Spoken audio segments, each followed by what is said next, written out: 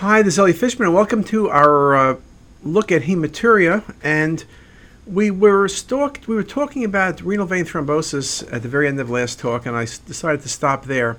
Renal vein thrombosis is interesting. We kind of don't see all that many cases. Obviously, most of the time, renal vein thrombosis is when you have a renal cell carcinoma and you're looking for vascular extension. But we talk about it can be seen in nephrotic syndrome in about 20% of cases. It's also associated with abdominal surgery, trauma, tumor invasion, and retroperitoneal processes. When you look at the causes of renal vein thrombosis, it's numerous. Hypercoagulability states are one of the causes. So lupus, any inherited hypercoagulability state. Dehydration, that was a classic thing. Patients found dehydrated. You want to look carefully there. Trauma, tumors, abscesses, left ovarian vein thrombosis with extension upward are all things you need to consider. This article by Yimin Wang. CT is currently the imaging method of choice for diagnosing renal vein thrombosis. It's non-invasive, less expensive, and can be performed quickly with high accuracy, high sensitivity, and specificity. So what am I looking for? You're looking for the renal vein. Now, sometimes you pick it up incidentally. We had no really good cause for this. This patient had abdominal pain, and this was probably the reason. Look at the renal vein. The left renal vein is dilated. There's some rim enhancement, but it's totally thrombosed. It's interesting, despite the extensive thrombosis, the perfusion changes in the kidney are very minimal. Another example here. Look at the thrombus in the patient's left renal vein. Very nicely shown in this example. And the left kidney is about the same size as the right. Sometimes the best way of looking at renal vein thrombosis is this case in the coronal. You see main renal vein and down into the lower left renal vein. Again, it may not be occlusive, which explains why the kidneys look like they enhance normally. And this was an interesting case of a patient who had a right nephrectomy for renal cell carcinoma, and on routine follow-up we found this near total thrombosis of the left renal vein, but it does not change the perfusion of the kidney. The patient was anticoagulated and did fine, but you could see it's something at times you don't think about. Now, another thing in terms of vascular, I like to show this case. This is why I'm always scared with non-contrast CTs. You look at this, unimpressive hematuria, gross hematuria. There's no stones. What would you do? Here's the coronal. Does anything bother you? Well, you do the arterial phase imaging, and guess what? You miss this giant renal AV malformation. And AV malformations like this are not seen on non-contrast scans. They often don't have mass effect. They often don't have any change. Here it is on coronal, and you can see some of the branching to the lower pole renal artery. Again, you look back at the coronals. Should you say it looks a little bit full by the pelvis, but no one did. So this is one of the reasons why we need to get contrast-enhanced scans. If the non-contrast is negative, yes, there's no stones, but look how much you can miss. You can miss tumors from renal cells to the transitional cells. You can miss infarction, you can miss infection, and you can miss vascular malformations. This patient had a procedure that had ureteroscopy because they said it was hematuria and they didn't have a cause. They biopsied a few times and they said, wait a second, something's wrong. We gave contrast, we found the vascular malformation. Renal AVMs are rare lesions and may be acquired or congenital. Acquired are rare. Hematuria is the major and most common symptom. Other manifestations as hypertension, LVH, cardiac failure, and abdominal pain are usually associated with these AVMs. Here's just a great example. Look at the non-contrast scan.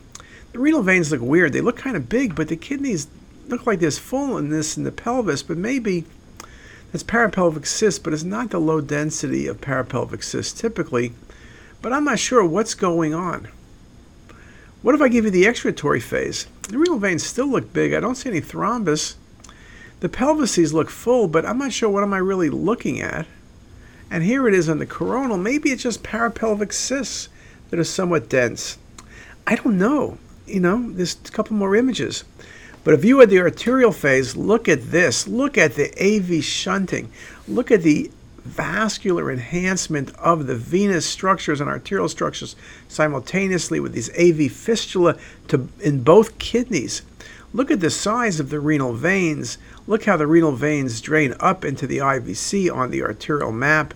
Beautifully shown on the volume rendering as well. Just impressive, impressive examples. And you could see renal AV malformations are uncommon, but here's one in the right kidney in this patient. Nicely shown in cinematic, and you can see the AV malformation there.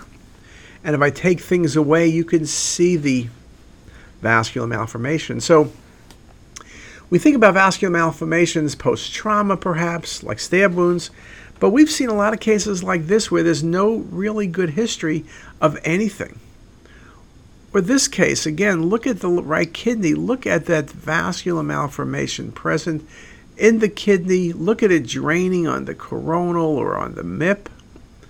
Beautiful example. So it's something you need to think about and something you need to be careful with. Now, when we talk about hematuria, we think about the kidney, but we need to look at the ureters and look at the bladder. Bladder cancer is indeed very common. 72,000 plus new cases every year in the U.S. CT has a high sensitivity and specificity. Now, the thing about CT is typically we speak about CT and bladder cancer. We talk about staging, looking for nodes, looking for spread. My question is, how often do you pick up bladder cancer as an incidental finding? Sometimes it's the cause of hematuria, so maybe that's not incidental, that's just you're looking for hematuria. Other times it's an incidental finding, and we've spoken about errors in diagnosis, how one of the most common errors is not to distend the bladder, and so when you give IV contrast, you miss that small incidental bladder cancer, which can kill you later. We don't think about bladder cancers as being hypervascular, but they do enhance. You can see it on the early phase, bladder is distended, 4 centimeter mass in the bladder, mildly vascular. And here it is on the arterial phase and on the excretory phase. Sometimes things are obvious on the excretory, sometimes things are more obvious early. I think at times smaller tumors may only be seen on the arterial because on the venous phase you get the partial averaging, you don't really see it, the contrast in the bladder will cover things up. And you can see here just a beautiful example as you look at the coronal views. We wrote an article a number of years ago with Shiva Raman, presence of a discrete bladder mass or nodule should be considered suspicious for malignancy. Although a discrete filling defect may be difficult to appreciate in delayed imaging when the nodule is large, you need to look very carefully. We also need to look at the bladder. If you look at the image on your left, there's hematuria, high density, assuming the patient didn't have prior contrast. Now this could be from a renal cell, it can be from a ureter, but then when you look a little bit more carefully toward the dome, you see a jet. So it's actively bleeding in the bladder. And you look at it on the delayed, it's blood clots in the bladder layering out. And that was an example of a small bladder cancer. Or this example, a patient had a traumatic insertion of a Foley, a lot of blood in the bladder. When you go back and you give IV contrast, look at the distended bladder with the blood, but look at the active extravasation. You clearly see the active extravasation. So if I'm looking for hematuria, we want to scan through the pelvis, particularly in older patients. Obviously, someone under 35, it may not be as critical because bladder cancer short of trauma, a bladder cancer period is unusual. Other causes of hematuria, like trauma, it's a different scenario, but for tumors, it would be unusual. But look at the active contrast extravasation showed nicely on the MIP imaging as I show it to you through a range of views. So you can see the importance of really what we're describing and how we're looking at things. Very, very important to really understand that possibility. It works out very nicely in that regard. Now, we did speak before about bladder cancers, and I'm not going to go through that in any detail. As we said, that's one of the things we notice very frequently is that it's easy to pick up incidental bladder cancers. You need to be careful. We particularly are seeing incidental bladder cancers on patients who are older who were doing aortas because we give 1,000 cc's or so of water so the bladder is distended, and then even the smallest tumors under 1 cm are very easy to come up with and very easy to see. So we've gone through basically 3 talks talking about hematuria. Now, I have to admit we did not spend a lot of time on tumors because we have specific talks on tumors, but I wanted you to think about hematuria and all the things you need to look at, the importance of designing the protocols. You need the non-contrast, you need the arterial, the older patient's arterial through the pelvis looking for bladder. Clinical history, gross or macroscopic versus microscopic becomes very important in defining the optimal protocols. You need to be very careful about the limited protocols. Non-contrast only answers a few questions like there's no stones, there's so much you're going to miss. Communication of radiology with the ER docs and with urology becomes critical, especially in the ER. The ER docs want less and less.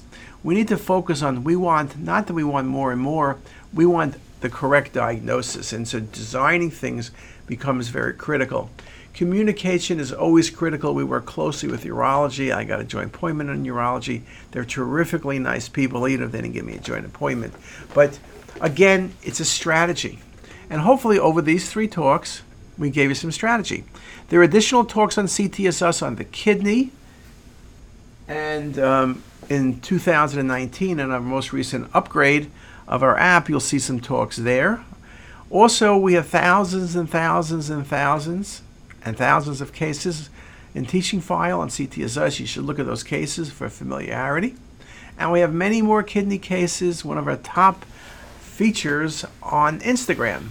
So now I've told you everything you need to know about the kidney, about Facebook, about Instagram, and about CTSS. And with that, have a great day. If you liked what you heard here today, please make sure to hit that subscribe button and visit our website ctss.com for lectures, quizzes, pearls, and more. Also, be sure to check out our apps that are available for free on the Apple Store. All links are in the description box below.